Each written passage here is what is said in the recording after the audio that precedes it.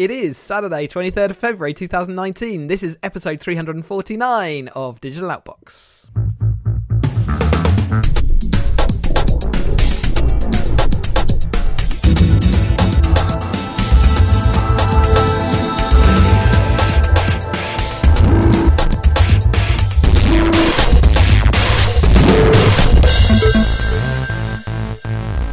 Welcome to another episode. I'm Chris and Ian's here. Hello, Ian. Hi, Chris. I just hope my lips are working as good as yours. And let's go. Virgin, let's go. Woo! Pause. Virgin Media has been testing 8 gigabyte or gigabits per second broadband. This is in Cambridgeshire. I think there's only a few homes involved at the moment, but this is using sort of Ethernet technology through their network, and it has a symmetrical upload-download. Which is something that most providers don't do at the moment. No. So it's quite an interesting angle. Not looking to... This is just purely trials at the moment, but they are going to extend it. I guess the biggest story here is that whilst their numbers are going up and up and up, their reach is not going up and up and up. And there's been criticism that they are just doing the cash cow thing of going to places that already have really fast broadband and trying to milk it for even more.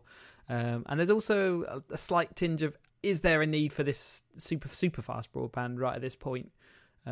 Which I know my opinion, and I don't know what you're thinking around that. Do you want 9 gig? Or 8 gig? I'd quite like the 1 gig up and down that's passing by my door right now that I'm not allowed to buy. That to me would be a nice upgrade from where I'm sitting just now. I'm paying, I think, 50 quid to Virgin for 220 or 300 meg? I can't remember. Mm-hmm. And it's generally fast. It's pretty reliable, but the upload's still 10 meg or 12 meg, and it just feels, that one up and down. And I mean, they had some times here, high def film, 5 gig, in 5 seconds. That would be on this 8 gigabits per second. Yeah, 99 gigabyte game, less than 2 minutes, unless you're on the Xbox service. It'll still take half an hour.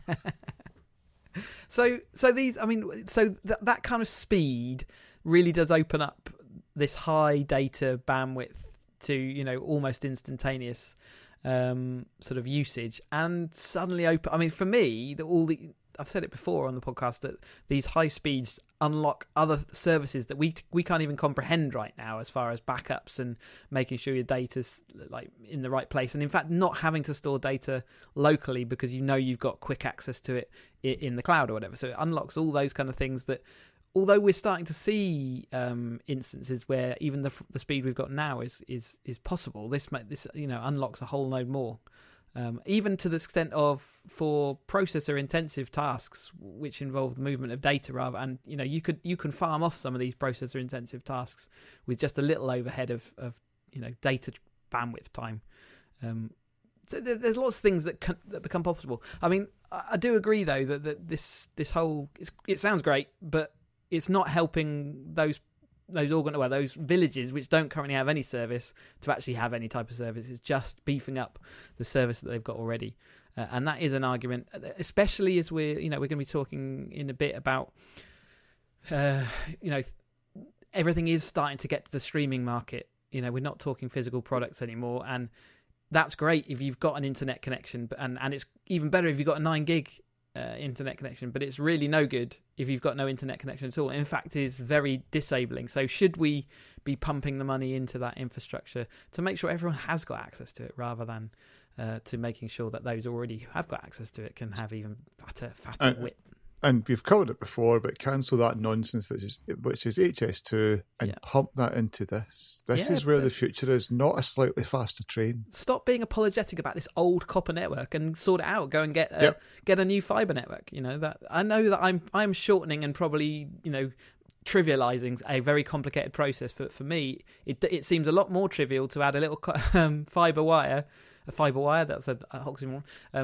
Fibre network to these places than it is to chuck a train track to save us 20 minutes. I just think they're talking about, I think was it 50 to 100 billion are now talking about spending this thing, and it takes 20 minutes off a journey, and that to me is ridiculous. Yeah, it doesn't seem like it's ever met its potential. And invest in good fibre across the UK. And it doesn't even stop in the towns that you have to get. It stops outside. And you have to but also invest in things like the electrical network, because we really push on with things like electric cars. That's going to need a fundamental change to our home infrastructures as well.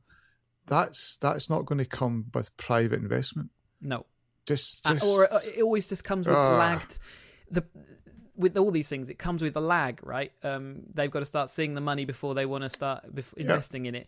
And unfortunately, for even now, even electric cars now, they are pretty well serviced for the numbers of cars on the thing. But what would really unlock the electric car market is a fully fledged electric system, totally integrated everywhere. That would really unlock it. It still might not solve some of its fundamental problems for people, but it would actually mean that it's viable. And I think it already is viable, but it's just that lag, and you can see things happen quicker if someone's willing to put that effort in. Yes. But we are seeing movement towards driverless car tests in the UK even further. So we've already got regulations that allow these driverless car tests to happen, but they must happen with a driver ready to take control. But new laws coming in will allow those trials to happen without the human safety drivers. And currently, these laws are going to come in quite soon, but they reckon the tests might start happening around 2021, something like that. Yeah. And I think it makes total sense. I know there's a lot of fear around this, and a lot, and I can get it if you enjoy driving. Lots of people do enjoy driving a car, and they can see this as you're taking something away from me. I saw it was a little sort of gif of a Tesla. So somebody had a dash cam, a Tesla in front of them, and it set off from a kind of four-way junction in America, and then it stopped just as this van came clearing across from the side. There's no way a human would have seen it, because it was coming across from behind, the angle of and that's the benefit of, if you've got AI in place and it's scanning all around. Yes, as a human you can look in front, but it's just got so much more potential. There is a fundamental fear of people saying, "Yeah, I'm not in control of this," but there's also a fear of it's gonna crash, but actually you're far more likely to crash if you're driving it. But you will never get rid of that from people. The only thing that will get rid of that from people is once the system's in place and it's provably a lot safer. But people crash their cars all the time and every day, and people get hurt every day. Yeah. That's not in the news, but as soon as and forevermore, as soon as a car that someone isn't driving has an accident, it will be in the news, and it will be big news for a long time yet, especially with the cynics saying, I've said on this podcast before, the most dangerous time is this transition period. The sooner we can get to the point where the main road network is only driverless cars that are all controlled, and I even have some sort of central nervous system as well, all talking to each other, I think that's the point at which things actually they improve massively. And then you can argue that actually, cars aren't really a sensible, trains are probably better in that respect, but tracked cars rather than these fully freedom focused cars. No, you're absolutely right. And it still disappoints when it's like you'll see a Tesla crash makes like every newspaper and every tech website, and it's like, come on, there's been hundreds, thousands today across the world. Think of all the people across the world who crashed and died, or just crashed and been injured, whatever. It's that isn't newsworthy, but it is with the Tesla. Anyway, so there you go. I think it's good forward thinking to make sure the regulations are in place. It sounds like a sensible decision to make, and at least it's being done. Good for them. Let's move over to Spotify, who are ever pushing further into the podcast market. And this year they look like they're really going for it. They've bought Gimlet and Anchor. So Gimlet, I know they do an awful lot of sort of journalistic podcasts and investigatory podcasts and things like that, and are very well known in the podcast industry. So the fact that Spotify have decided to purchase them up just shows their intent. I think they've been pushing for podcasts for a while, although they haven't really had the interface in the software until recently, where they've started sort of integrating it more closely. And it seemed when they're talking about podcasts, then they're more talking about their big media organization podcasts with that kind of backing and money that rather than the kind of free for all podcast system that we've had until now. But it's an interesting angle. They say that it all enhances their services rather than takes away, and actually makes people consume more music, which is exactly what they want people to do. So because they're already inside the network, it's like a value add. So that's definitely the angle Spotify said. I saw an interesting take, which was like, okay, podcasts are cheaper. So if Spotify just wants somebody on their network, and they're not fussed whether they're listening to music or a podcast, the podcasts are cheaper, per minute. So it costs them less. So if you're, and I know there's a whole, and we're going to come on to, I guess, the next bit of it. So Spotify's got a paid model, and it's got an ad-based free model. So they're just looking at, we want people on our platform. There's always a numbers game there, and podcasts have, they really have taken off. Well, probably it is the new radio. I mean, it really is. And it's even again, Radio 4 talks about them. My parents have used podcasts and stuff like that. So it's wide. It's out there. The biggest kind of niggle and fear I've got, so a podcast that's just an RSS feed, and it's open and anybody can do it. And we're seeing signs now that we're seeing some of the big publishers starting to lock their content and not make it feel available. The worst one being like BBC recently. So BBC Sounds app is actually taken, and I try to remember the name of the podcast, but they've taken one of the podcasts, used to be fully available, and I've said season 2 is exclusive inside BBC Sounds. You can't get it any other way. I think BBC have already suffered, or have been suffering, from their licensing fee, licensing agreements they have with certain publishers. I mean, they've always had things that they can't play to users, so to license fees via podcast, because it's freely available, and therefore they don't have the license to be able to do that. I think the BBC Sounds is them trying to get around that. And okay, we're going to see some stuff which is getting people to use that listening. As a licensed player, we would have free access to more via that app. But you're right, it suddenly takes it away from being that I want to listen to it in my own way, on my own terms. Therefore, is content going to be splintered across a whole ton of different apps now, rather than being just centrally available inside of one podcast consuming app? Like I use Casts on Android, and I guess you use iTunes or whatever, and in the Apple infrastructure. Oh no. So Overcast. So I use Overcast in the iPhone. So so instead of it being an app that is designed purely to consume and serve podcasts, are we going to get to that model where, I have to go to Spotify to listen to this, and I have to go to BBC Sounds to listen to that? And yes, I think that is the direction we're going to head.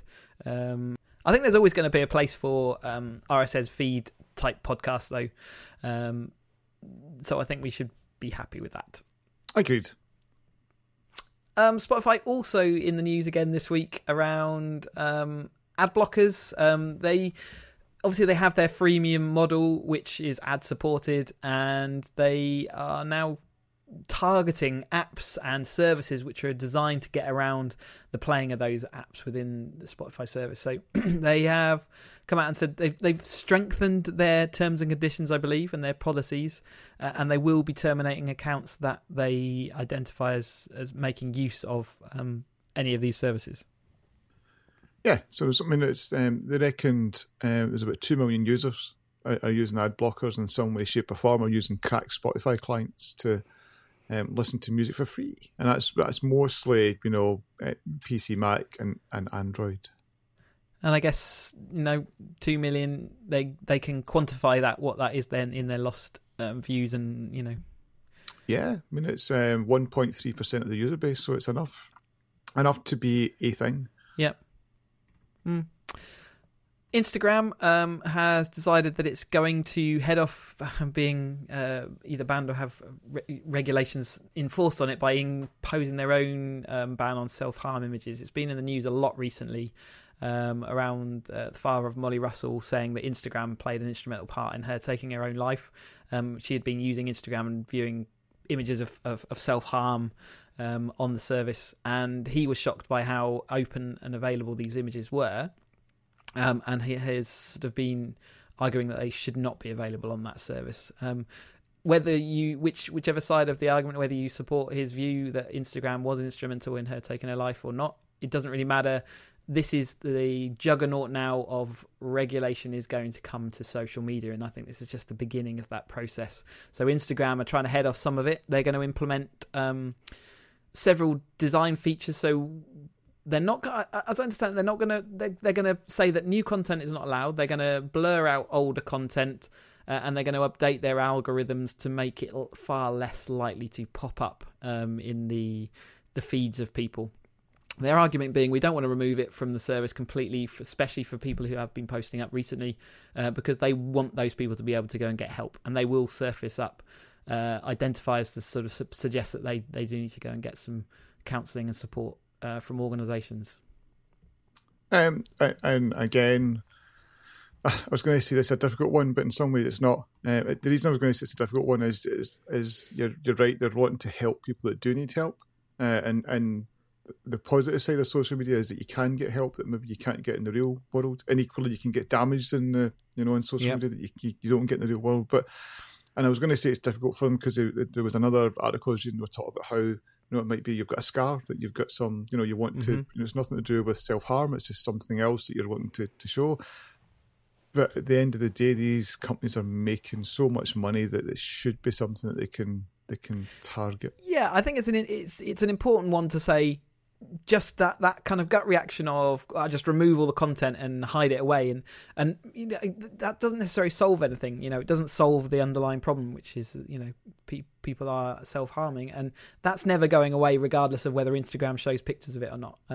Whether it's encouraging to other people, there's obviously arguments, and I'm sure there's supporting evidence somewhere along the way, but nevertheless, we are going to see regulation for a long time. The internet has been effectively free of regulation in many ways, but we are going to see that long, slow jaunt across to it being fully regulated and controlled by our politicians in that respect. No, definitely, it's going to come. All the stuff around fake news, and even another one this week with YouTube comments, and how I think it was with a brand new profile, you can easily find child paedophilia type, they're using videos and comments. Yeah, they're using comments against unrelated images to go and to link to other places where, and across to services, things like Telegraph, which has been apparently the new one that everyone is using as far as drug dealing and all those kind of things, because it's got end-to-end encryption. It's not in the media like WhatsApp, and also it allows for a quick forum to be spun up and then deleted without trace very quickly afterwards. So yeah, we're going to see that. We've also seen laws this recently about upskirting. So we've seen this in quite a lot of Asian countries, but there is now a specific law in the UK, or will be a specific law in the UK to make that process of taking any pictures unwarranted, and with the aim of getting sexual gratification. So that will be banned and will come with an offence of around 2 years. Where we've seen this in other places, it hasn't necessarily done anything to solve the problem, but at least it says that it's socially unacceptable. So Scotland's had a law against this for 9 years now. And I know there was trying to remember the guy in Parliament that keeps blocking all these things, and he says he's doing it out of principle, and he wants proper debate around it, but he's just an old fart that keeps on blocking sensible laws, as far as I'm concerned. And it's good to see this here. As you say, it doesn't stop the problem. It's but at least if somebody's caught doing it, they can, there is a proper law and something can be done about it. And sometimes laws are brought in just to highlight to people that this is unacceptable behaviour and is not on. Yeah, well, a 5p tax in bags has had a fairly big difference. Well, making a specific law for using your mobile phone in cars as well now means that people are ever more vigilant, and ever more society is much more deriding of people who do tend to or do still use phones. They certainly get dirty looks, that's for sure. DJI has been making some improvements. Obviously, DJI, the drone maker, they've making improvements to the way their systems work. So their technology will now not allow you to fly your drones near airports, and it also has an inbuilt system where they can ground drones in times of sort of national security, whatever. I think they have already got a no-fly zone in their software. I think this is now making it much more high resolution, as in they can have different shapes rather than just a blanket circle. Yeah, it's more intelligent. So the current laws, and we're going to come on to the kind of change in law as well. The current law is a 1 kilometre exclusion zone around airports, and they can do other things like around sports stadium and prisons. What they're doing now, they've moved to a UK-based company that's providing them data that is far more rich in 3D.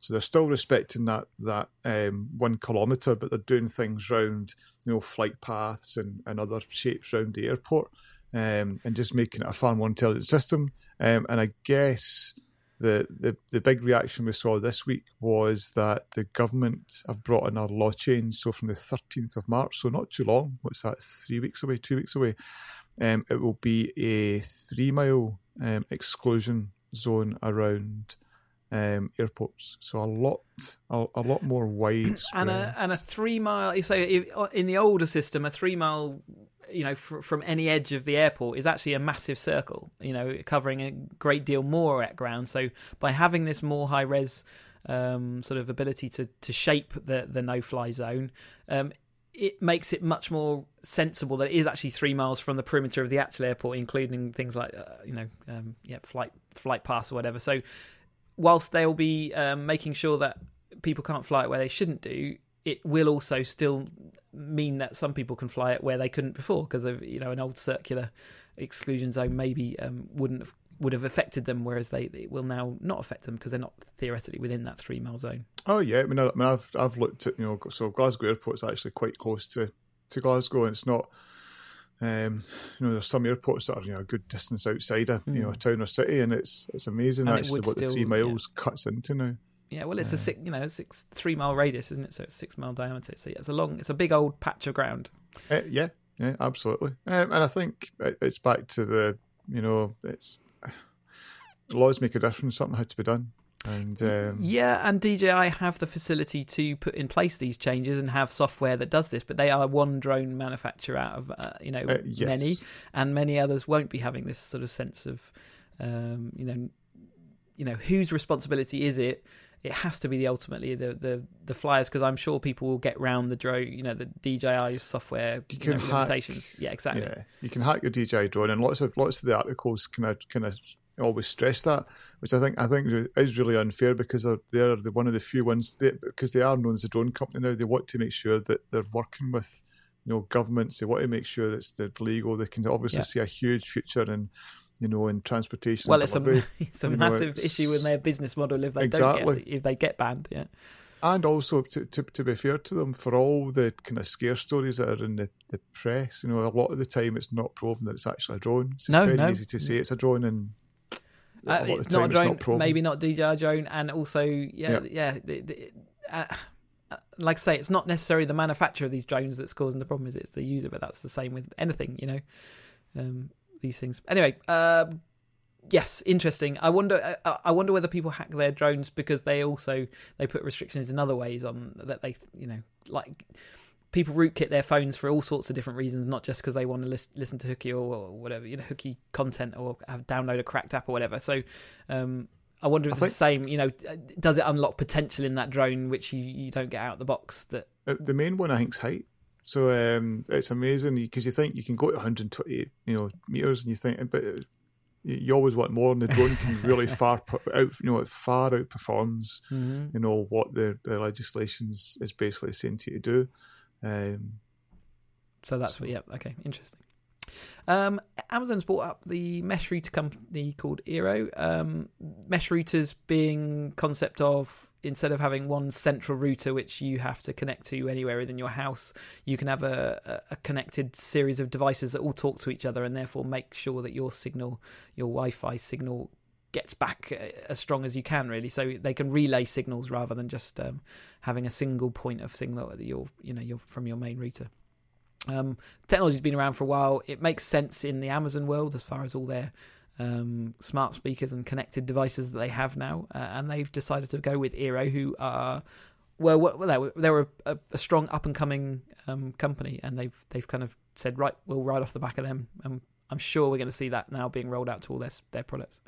I don't think I've seen a purchase more widely booed on Twitter than I saw this. So Eero is US only. I don't think there's an option to buy in the UK. As you say, there's lots of other people doing this, but Eero were one of the kind of pioneers of it, and also they've been the kind of software they've got running it has been really well received. I think that's the biggest thing, because there are lots of these kind of products, and even Skyboxes do this sort of setting up their own mesh network, but none of them are very reliable. And I think Eero had managed to make it so it was reliable. Yeah, so they've nailed it, and I think there was some ex-Apple software engineers that had moved there, and seemingly the setup is very Apple-like. And as I said, I saw so many comments that were like, "I do not want Amazon knowing what I am surfing, because you're going to get this tied to, they've got Alexa already listening, they've got a router now that could know everything that you're doing online." But none of that's been said. And all the, I guess it's just the fear of, there's these big 4 or 5 tech companies that you can almost, and this is going to sound terrible, but you can't live without. If you look at your, Apple, Google, Amazon, Facebook, if you said, right, I'm coming off that totally, you'd be like, ooh, that cuts out so much.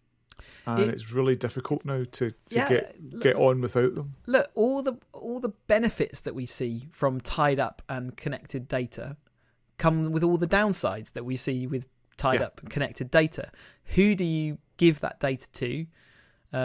Well, we've kind of chosen we don't really want it to go to our government, and but we've also said that now that some of these companies really are fulfilling on their promise of tying all this data together. And we're seeing the benefits and downsides of that. We don't really want them to have it either. So it's about, where does that data all live? Where does it all get tied together? Eero have come out and said, look, we don't track users, and that's not changing because of this acquisition. It's just not. It's not the case. And ultimately, you could just argue, well, Netgear supply of so many different routers for X, Y, and Z, or the BT Home Hub does all those, has all that data available to them as well. So it's, whilst it is, it's, other companies are collecting that data as well. Okay, but they've got one piece of the puzzle, and I think that's what is worrying people most, is that you can start putting together multiple pieces of the puzzle and building up that person data in a more... And I think Amazon seem to be, they're really investing in that kind of smart home market. They've already got, the kind of all the different Alexa arguably they've won devices. Yep. They've bought Blink, they've bought Ring. Yeah. They've got a whole smattering of smaller firms as well. So yeah, really interesting purchase, and well, it makes perfect sense, and it's a shame in a way that it comes with bad press, and it will do, because people are happy with that company. I mean, there is that definite. These big four do just swallow up a lot of innovation, and okay, they use it for their own purpose, but maybe we lose out in other ways because of that.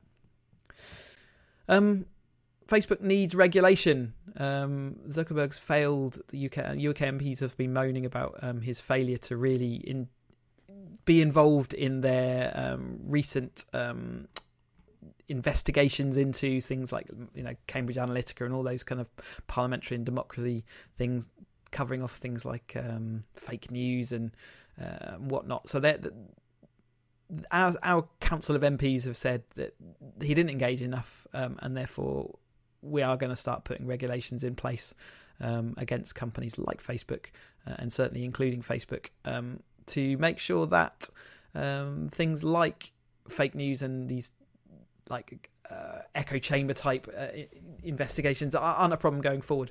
So Facebook have, to their credit, come out and said, okay, we accept that reasonable regulation is going to happen. But they also highlighted that, hey, since you started talking about this, we have changed, huge portions of the way we do things. Our political messaging on our services is the most transparent of any platform or media platform that you could come across at the moment. So that Facebook are arguing things have changed since you started chatting about this.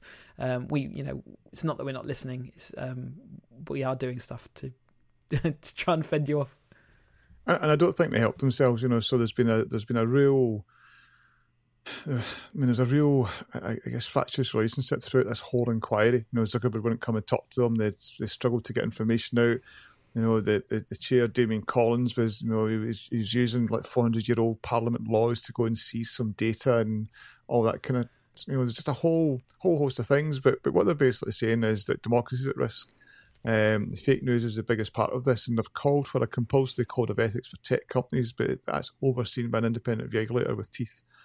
And I think that's a big difference right now, because the compulsory code of ethics, we've seen that with things like journalism, and it kind of works, but kind of doesn't. It kind of works until all the hacking started, and you're like, well, yeah, nothing's perfect, right? And at least it was captured. And I think I'm in agreement that something needs to happen. What I'm not sure about is always that, when I was listening to some of the hearings and listening to those MPs trying to get data, it was not necessarily that data wasn't available. It's either that they didn't have a basic understanding of even the most basic of technology kind of questions. And I guess in some ways you could argue, well, that's exactly what everyday users are going to be faced with. But also, in order to be able to understand a topic and be able to talk and work in a topic, you should have at least a basic understanding of what you're talking about as well, at least some understanding. And I felt that this isn't all about Facebook not providing information. Some of it's about people just assuming this isn't a complicated topic when actually it very, very much is. Yeah, and I think you need experts in the field to kind of help MPs and help the lawmakers understand this. So that I'm thinking back to all the cries around encryption. You need to give us a back door. It's like, it doesn't work. That's not how encryption works. So you need a certain amount of expertise in there to actually make it realistic for these folk that I think are trying to do the right thing. I don't think they're going out to willfully hurt these companies. I think they're trying to protect individuals, and I think we've seen just that rise of fake news and the spread of misinformation. And then again, you can get into a whole debate about, did it hurt the left, did it hurt the right, who did it propel more? But it's been taken advantage of, and the platforms, both Facebook and Twitter, have been caught out by this. They've been caught out by their inability to almost kind of fend off the targeted adverts, the targeted news, all the lies. I think they know the writing's on the wall. And we were talking the other day about, do you just chop off? Does one of these firms just end up saying, right, I'm not going to deliver into the European Union, or I'm not going to deliver here, there, and there, everywhere, because you're not listening to and working with us from the service, and we provide a service, and we're willing to chop that service off. I mean, there's too much money probably at stake to do that, but so they probably will swallow this regulation, but only up to a certain point, I'd say. And again, especially, it's hard to say.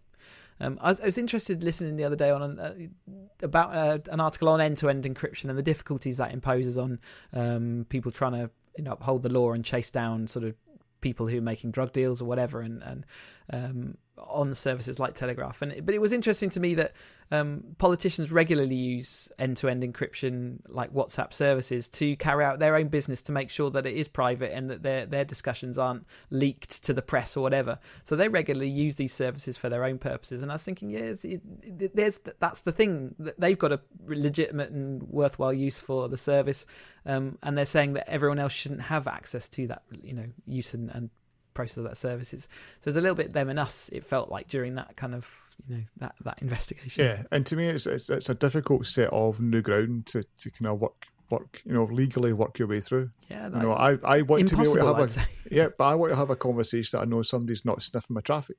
Yeah. And unfortunately what that means for the government and for police and intelligence, you're going to have people that are looking to use it for the wrong way, also having access to that. Yeah, and that's exactly, and I guess their argument is that everyday available software like Telegraph, like WhatsApp, why do users need that ultimate protection to protect them from conversations that they should be having in there, if you like, rather than conversations that they shouldn't be having, illegal conversations they like. But it gets so messy and it's so complicated that it's, whilst there isn't, use case to say the law would gain massively from being able to, get access to that data. Well, people, I can't answer the question. I don't know how they're going to resolve it ultimately. No, and I guess it's linked to, there's a story that broke yesterday. I think it was Wall Street Journal, who have taken they've basically been looking at the traffic from 11 health apps, really popular health apps, and they were shocked that as a health app, as either I put in the data or it read my heart rate, it fed it back to Facebook, and there was period trackers feeding it back to Facebook. And again, there's been a lot of Facebook bashing, but this one, it wasn't Facebook asking for it. It was the apps that were using it potentially as a store of data or sharing it against profiles. This felt like a not deliberate, as in a let's name and shame Facebook, but it should have been more back on the 11 health apps who hadn't made it clear what they were, who they were sharing that data with. But this has got legs because it's got we've seen the Facebook bashing for well over a year now, and it is there's like a tidal wave almost coming. And again, I think it was one of the governors, New York governor, he's declared his order investigation into how Facebook is secretly accessing personal information. But the kind of article I linked in here is the kind of BBC view on it, and I kind of agreed with it. It feels like it's the companies that are wrong, not Facebook. And it just felt like this is just typical of when you've got I guess not a whole industry, isn't it, all journalists, but there's definitely a theme at the moment of bashing Facebook. Yeah, and if you could equally have an article there that says Amazon receives all of your data from nearly every website across the internet, because ultimately it goes through their AWS service, and it means that we're storing all the data inside of their their S3 infrastructure, whatever. You could turn that article to say, Amazon literally holds everything you ever do across nearly every website that you host, that you visit across the website. And sure, they do. They don't have any access to that, or they don't have the inclination or whatever to want to use that data. But that is the case. It is the case. So I think in general at the moment, social media, of which Facebook is obviously a massive part of, is a massive thing for people today that that they want to bash at the moment, because they're looking for things to bash. And now social media, they bashed the politicians with some of their election results, and now they're bashing social media because that's the next thing that's wrong. Huawei, are they a risk to UK cybersecurity? Well, the UK cybersecurity chiefs say, we reckon we can manage this process. So we've seen a lot in the news recently about countries around the world banning Huawei technology. So Huawei are a Chinese firm, and as a Chinese firm, they are at times, it seems, compelled to act on behalf of the government if their government asks them to. Huawei sort of say, we are a Chinese firm, but we would never partake in any of that. And it's just whether you believe that or not. And Huawei are massive, not just we know them because of their phones recently, but they are a huge company involved with all the kind of the routers and general infrastructure around mobile networks and physical networks as well. So where do you sit on this? What's your general opinion? Is this us just bashing China? Is this stem from the America's trade disagreement with China, or is this company not to be trusted because it's part of a regime we don't really know or understand? I guess ultimately that so it's GCHQ have come out and said this, that the risk can be managed, and I feel we need to trust, these guys that they're getting the access they need, and they know their stuff, that they can turn around and say this. I mean, there's a huge dependency on Huawei for 5G networks, which are all launching this year. Yep. And it's very hard to. It's just back to who do you believe? When a politician stands there and says they're a massive risk, if a Trump stands up and says they're a massive risk, is that because he's protecting the US, or is he protecting the business in the US? There's two different things there. If there was a Huawei router and a Netgear router we know which one's being analysed and by and checked and has been prodded, poked, and whatever else needs to happen. That the Huawei one's going to be the one that's being monitored and therefore and checked that it's not doing things it shouldn't do. So in some respects, it's probably the most secure secure at the moment because it comes under the most secure scrutiny, whereas all the other things that we put in our networks don't come under that same security. I think we shouldn't underestimate the amount of protectionism that could potentially be going on here. But then again, we also shouldn't be naive and think that these things don't happen, because they clearly do. I think lots more probably than we even get to hear about. So I think, wasn't it that not that long ago that USA were spying on, listening in on German, the German Prime Minister? I think it's something like that going on. So these things do happen. Does a router, does a network have the ability to do things like that? Yeah, of course it does. Should we take care that doesn't happen? Yes, we should. But equally, say protectionism and all the other side of things. So there's somewhere in the middle. And like you say, security chiefs telling you that we can, as long as we monitor these things, we can check that they're not doing anything they shouldn't. And that's what it sounds like is going to happen. Yeah. So I would have no issue using any of their products right now. Plus, we're not in a position where we can start not accepting from people that are willing to work with us, and they'll certainly be more willing to work with us if everyone else has banned their stuff. HTC. Vive Focus has been released. This is their mobile headset for VR, and this is allowing you to have two handsets in it now as well. So they've got an enhanced motion tracker inside the headset, but also these handsets that now have 6 degrees of movement. So they are, you're free to move your hands in this 3D world without restriction.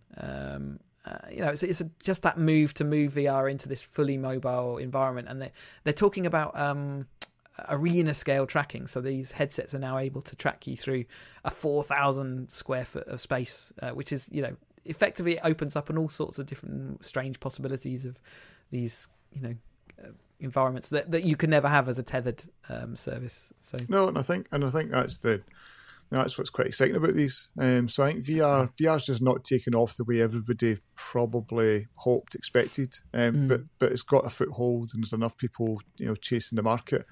And I think it's so this is going to have a 3K display. So it's it's a powerful beast. Yeah, a good display, and it is basically a mobile phone and a headset. And but it's the controllers. The fact that you get 6 degrees of freedom in it. I just think that's just makes it so much more intuitive, and the fact that you have no tether, that you can just put this on and. I mean, there's some. You can imagine theme park horror experiences could be just absolutely. Unbelievable. So just some things would be set free by having this ultimate freedom. So interesting to see how people end up using it, and it does make more sense that these are standalone units and not having to be tethered to super high PCs. And it doesn't seem like people are talking about that as if there's going to be a drop off in the quality of experience that people are using, but it just shows how everything gets miniaturized, doesn't it? Yeah, I mean, I've used an Oculus Go quite a bit, and I'm really impressed with them. Yeah, really good bit. Really, you've certainly used it more than I use my Oculus. Yeah, and easy to use, little controller, lets you navigate around. Really impressive. For I think it was 250 quid. Yeah, amazing. Yeah. Samsung quit making Blu-ray players. We mentioned earlier that we were going to talk about this hardware, this move to streaming and how data unlocks that. Well, Samsung have seen the writing on the wall and it's blasting off their Blu-ray players. So I think this is the second announcement. So this is just sort of a trend that we've got at the moment, that this is the end of the physical disc, really the beginning of the end anyway. And I think currently the stats say that UK adult is about 5 minutes of screen time on average per day. So as in, obviously that's averaged over the whole thing. And that's by far the lowest screen time of anything nowadays is on a physical disc of description. I've never really used it. I know you're a bit more of a fan, and maybe by me having never used a physical disc to play 4K content, I've missed out on that kind of the clarity that you get, and maybe I'm missing that side of things. But I've never had one, and therefore I don't really miss the fact that they're disappearing. Yeah, so for me it was just back to the if I put on and I've got different films that I can compare. So if I take because I've bought them on streaming services just to make sure, and it's so I've got the 4K Dark Knight on a disc, and I've got the 4K because Apple were selling it cheap. The 5 Nolan films for I think it was 20 quid in 4K, and it looks good, but you can still see the compression, and I can still spot things, and I'm like, that's just a bit that, yeah, it does bug me. I can't help it. It just, once these things catch my eye, it's what I notice more than when I'm watching the film. It just niggles me. It's like when we first when we first had an HD signal, and the BBC were one of the first channels to have an HD signal over Sky. Yeah. Even then, compared to a high definition disc at that time, it wasn't as good. But equally, it was much better when it first released to now, and since a lot more people have gone down this route. So I think it's the same. I'm sure it's the same for 4K streaming. But like I say, it looks pretty good on my screens. I'm pretty happy. Yeah, the compression in HD now is disgraceful. Just again, you can see all the color banding. Yeah, and you're like, come on, guys, that's horrid. Yeah, it just sticks out like a sore thumb. My TV, I have to. This is probably, towards what you're saying, my TV never looks better than when it's in its kind of screensaver mode, showing pictures. Yeah. The quality of those is much higher than any sort of moving picture that I'm looking at via a screen or a streaming service for sure. Certainly makes them look good.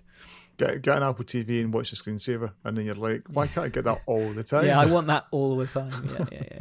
And especially when the demos, you go into shops and you see these TVs, they do look good. So I am aware of the differences. Yeah, we're going to get that. Well, probably not this year, but next year when they start talking about 8K and all that kind of good stuff. It's just do 4K right, please. Samsung had a kind of Galaxy event, and they showed us lots of things, but the thing that most people are talking about is their device called the Galaxy Fold. Let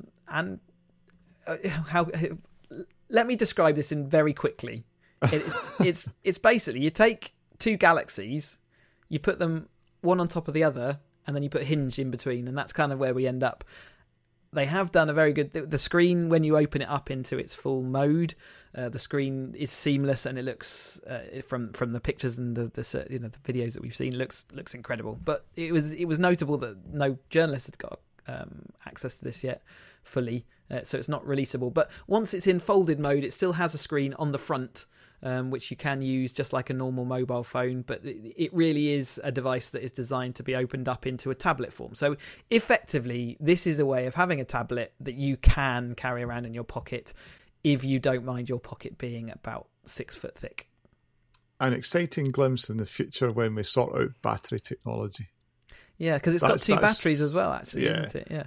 And it's got 3 screens in total. So it's got the screen on the outside when it's in phone mode, and then these 2 screens on the inside, which you can, or 1 screen inside. But as you say, it's like 2 galaxies. Does it solve any issue? I mean, is there a time that we want to carry around a tablet where we don't have something to carry it around in? Because I guess that's the only thing it's solving, right? Is having that big screen estate in a much smaller form factor.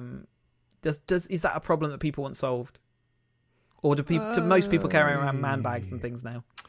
Well, it's just back to the. So I think right now it feels like this to me feels like a beta product. It feels like that kind of early adopter. You really need to love your gadgets, because this. It's €2,000. Yeah, I mean, they've basically went to Apple and said, "Do you think 1,000's a lot? This is 2,000." Look, we can put 2 phones that cost £1,000 each together and charge £2,000. But I can see scenarios where it's like, I just want to use it as a phone, but I wouldn't want to use the brick type that they obviously end up with.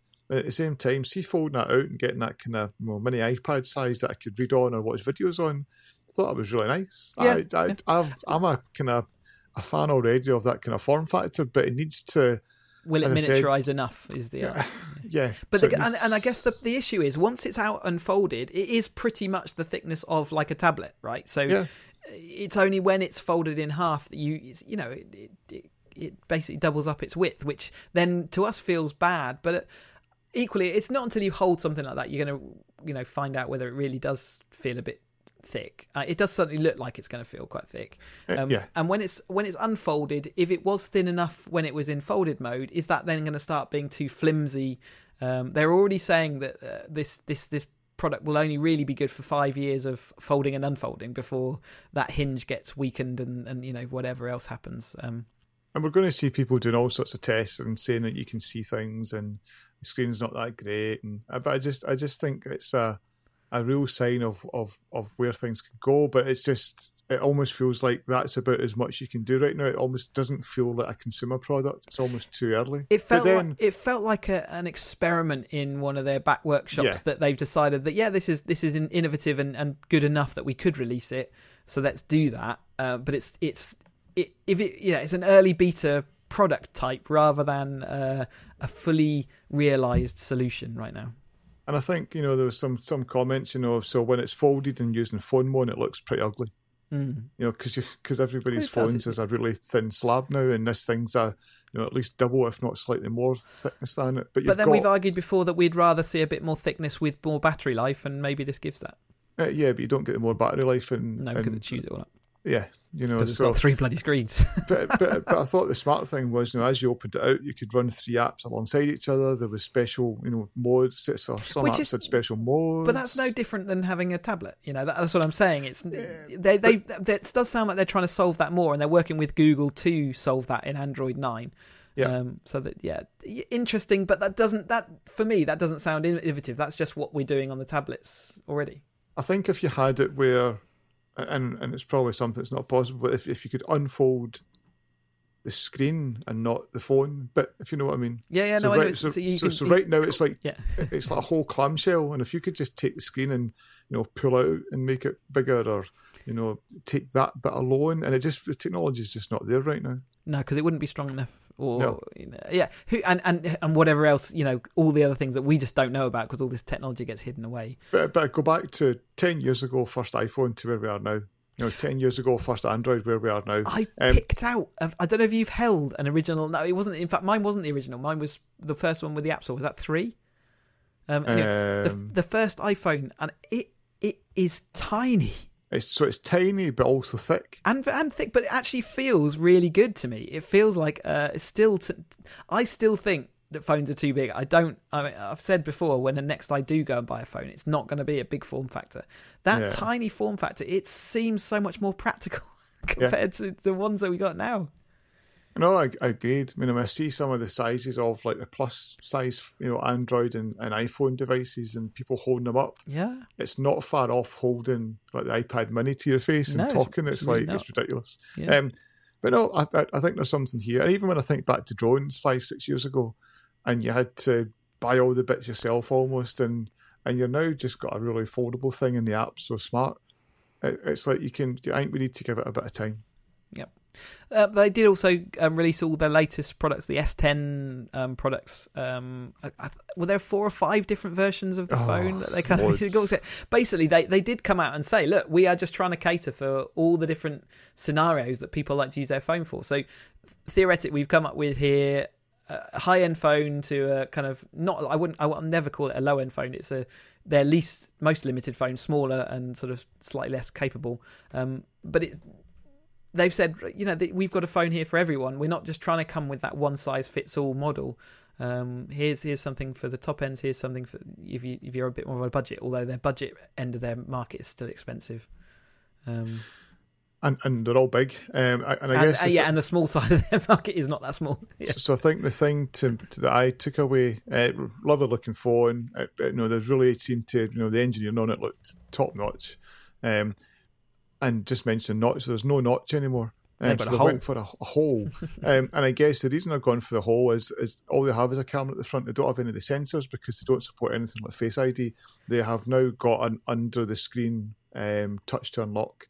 Yeah, so when we say a hole, what we should say is just where the cameras live is like a little hole punch in the top right-hand corner of the phone, and the actual screen continues above that, whereas the notch, the screen kind of just dips down a little bit at the top. The screen does continue, so there is an illusion of a black hole just sat in the top right-hand corner, which your eyes kind of accept, really. Time will tell whether people find that. I mean, lots of people have made a thing about the notch. I just doesn't bother me at all. Just don't notice it. I much prefer having Face ID than having a button and Touch ID.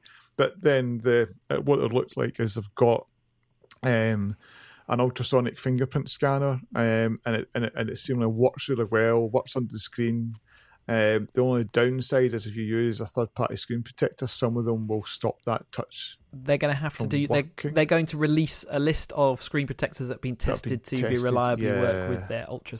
But it means that you can fingerprint unlock without actually having the little place that you need to fingerprint unlock. So you gain that space. And they're saying these handsets really do. The bezel now is tiny and the way the phone all sits together just is a realization of that kind of edge-to-edge type screen technology, which has been talked about for a while, and we've really got quite close now. Yeah, so nothing groundbreaking, another iterative step, but if you've got an S8, that's a big great upgrade. If you've got an S9, probably not so much. They were talking about they've got 3 cameras on the back now of some of the top end devices, which give you ultra wide. So you've got selfie mode, wide mode, and then you've got this ultra wide. And when you see the difference with what the scene that's being taken in, it is quite impressive. But equally, you've got a band of 3 massive cameras on the back of your phone. And some of the early renders of this year's iPhone has talked about 3 cameras in the back as well. So it's because it's the way to solve that issue. Yeah. Yep. I mean, you could go and buy a Fold and have 6 cameras on it. So. Between 8 and 12 gigabytes these things have of RAM alone, so pretty powerful stuff going on nowadays. Literally laptops of not even 5 years ago are now in phone form. In fact, these phones are more powerful than that, so it's unbelievable. And the screens that they carry around now, the kind of resolution on them is bonkers. And that's why I think something like a Fold, where you can, if you've got that much power, see if you could just get that wider, bigger screen.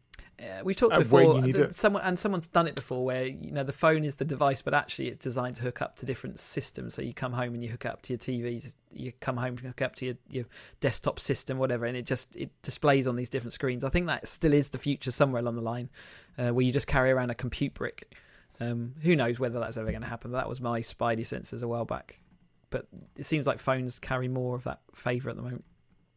Yes. I'm not going to go down. To be honest, you just go to a Samsung store if you want to find out about these things. They're going to be, what they're going to be like. They are iterative. They're very powerful, and you can go and figure out which version you want.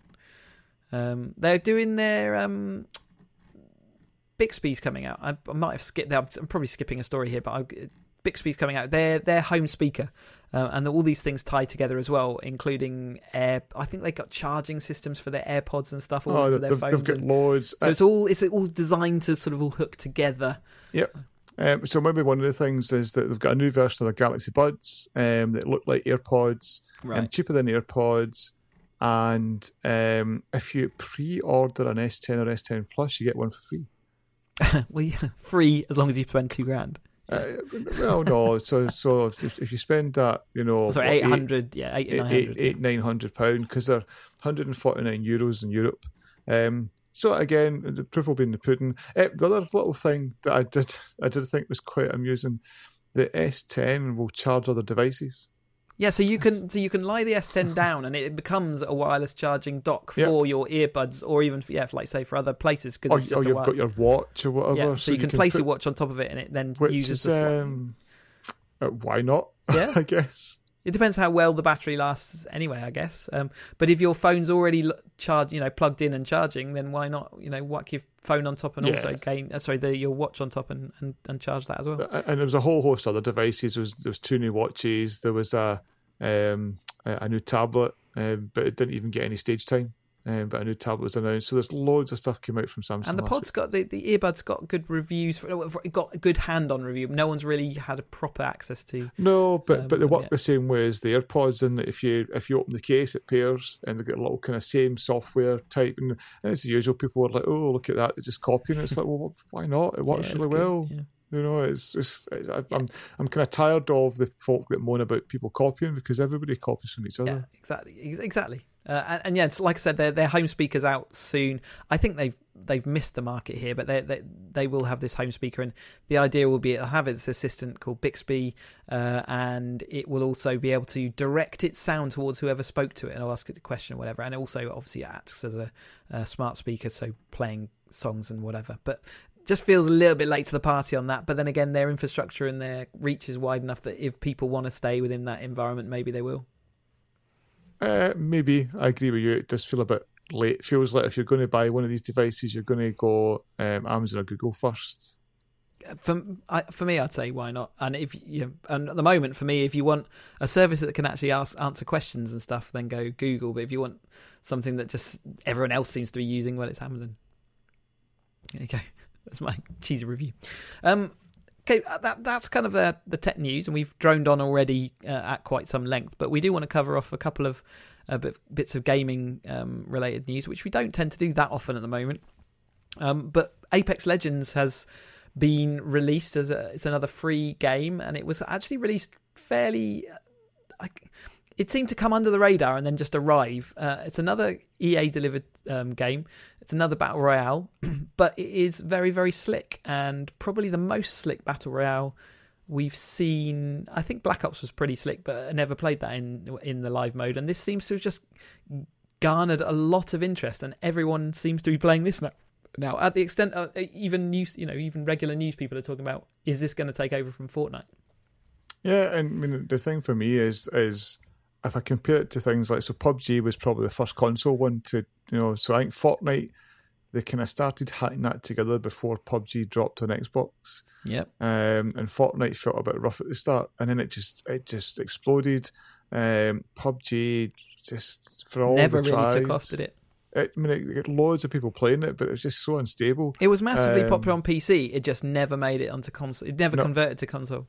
COD was actually really, really slick, but you had to pay 40-50 quid, and they're now talking about bringing chargeable updates. And then you've got something like Apex Legends. It drops for free. It's got one map, but it plays so slickly. Everything feels really solid. It is amazing. It's a really good game, and I was just said to you just before we started, so latest Edge magazines it's just dropped, and it's got a 9. And it seems to work really well on PC as well as working well on the console environment. And me being a bad gamer, I still feel like when I shoot something and I am accurate, it does actually hit the person. Whereas in other battle royale games, that's quite rarely the case, in my opinion. And it's a nice mix of oh God, what was I going to say? What was the other shooter that has the different characters in it that we played a bit? Oh, the Overwatch. Overwatch. So yeah, the scenario where you've got you play these characters that have got different skills and abilities. So not everyone is just the same type of player. That they will have different abilities. Some will be there to help heal. Some are there as shooters. Some are there as damaged. Absorbers, things like that. So like a lot of genres brought together, but ultimately even each of those characters, they're pretty versatile. Even though they've got these skill set, they're still pretty versatile. But they've each got different strengths. You're in a squad of 3, and you can. I'm really good at dying. I'm really good at dying and not being rescued. Yeah, it's true. But it's actually really enjoyable, and the thing is, it's a free download. It's kind of it's a no-brainer almost, isn't it? Yeah. And it clearly is a no-brainer for everyone, because it's probably the most widely played game at the moment. And the thing that amazes me is if you look back to things like Battlefield launch, or even what's the big game that just launched this week that had all the problems? It was Anthem. So Anthem's properly launched this week, and they're still having loads of issues, and they're really, there's folk that I'm following on Twitter that I really respect the views on, and they're just saying how have they've made such a bad game. So it's just so polished in so many areas, but it's just some bits are just fundamentally just broke and not working. And then this drops. It's from the folk behind Titanfall. Yeah. So a really good pedigree.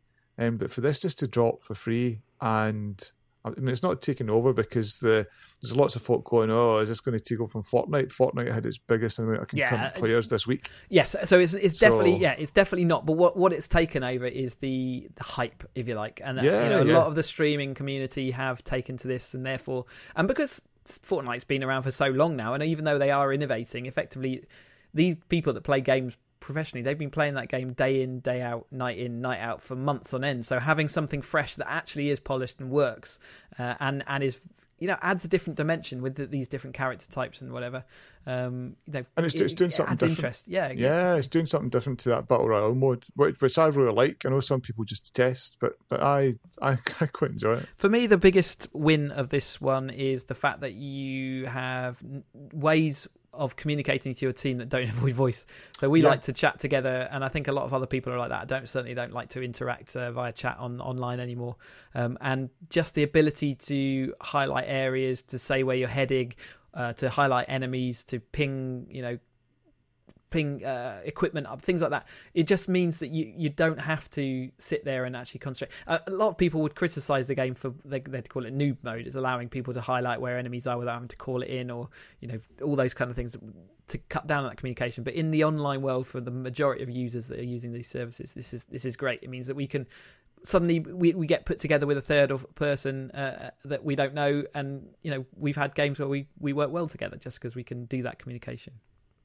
So that's good. Yes.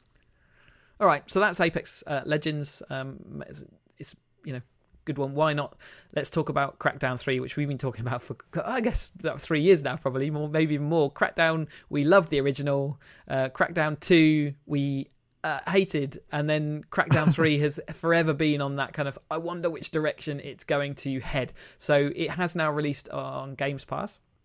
And I've been tootling on through to see what I thought about it. And effectively, they have done what a lot of users said is exactly what they wanted, which is go back down to Crackdown 1 and just recreate that game. And really, that is exactly what they've done as far as the single-player game goes. It's very, very similar to the original, where you're an agent who's gaining skill and experience over time and getting stronger and have more abilities.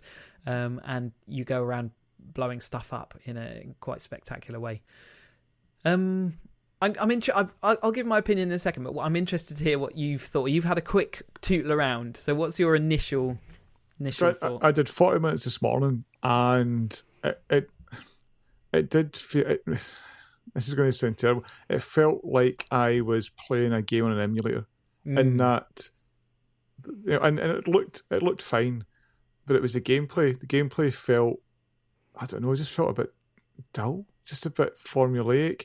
The enemies you were shooting at were just so dumb and unintelligent. I was quite surprised. Like, I'm standing next to a guy, and it's I'm getting told, it was like, this is the area you need to take, blah, blah, blah. And the guy's just standing in front of me, and he's not even shooting at me, and I'm like, so I start shooting, and then it's almost like it just triggers we've been shot, we need to go attack this guy. But they go into other areas and they see you from a distance and start shooting you. So there's really odd bits like that it doesn't feel right. But it had to. So what I did like was I guess the vertical nature of the game. You can go anywhere, you can pick anything up, you can jump in any car, you can roam around and sit around and do what you like. And I guess there's enough there that it's like, let's try it in co-op mode, because that could be a fun hour of just destroying stuff, and just marching through the game. So I'm not too far away from where you are, really. For me, the single player mode it's very brainless. Now, I always play games on very easy modes, and I've set this on an easy mode, and actually I've set it too easy, because there really is no challenge at all. I do occasionally die in really pressured situations in some of the big set pieces, but it's quite rare, and that's only because I'm stupid at games.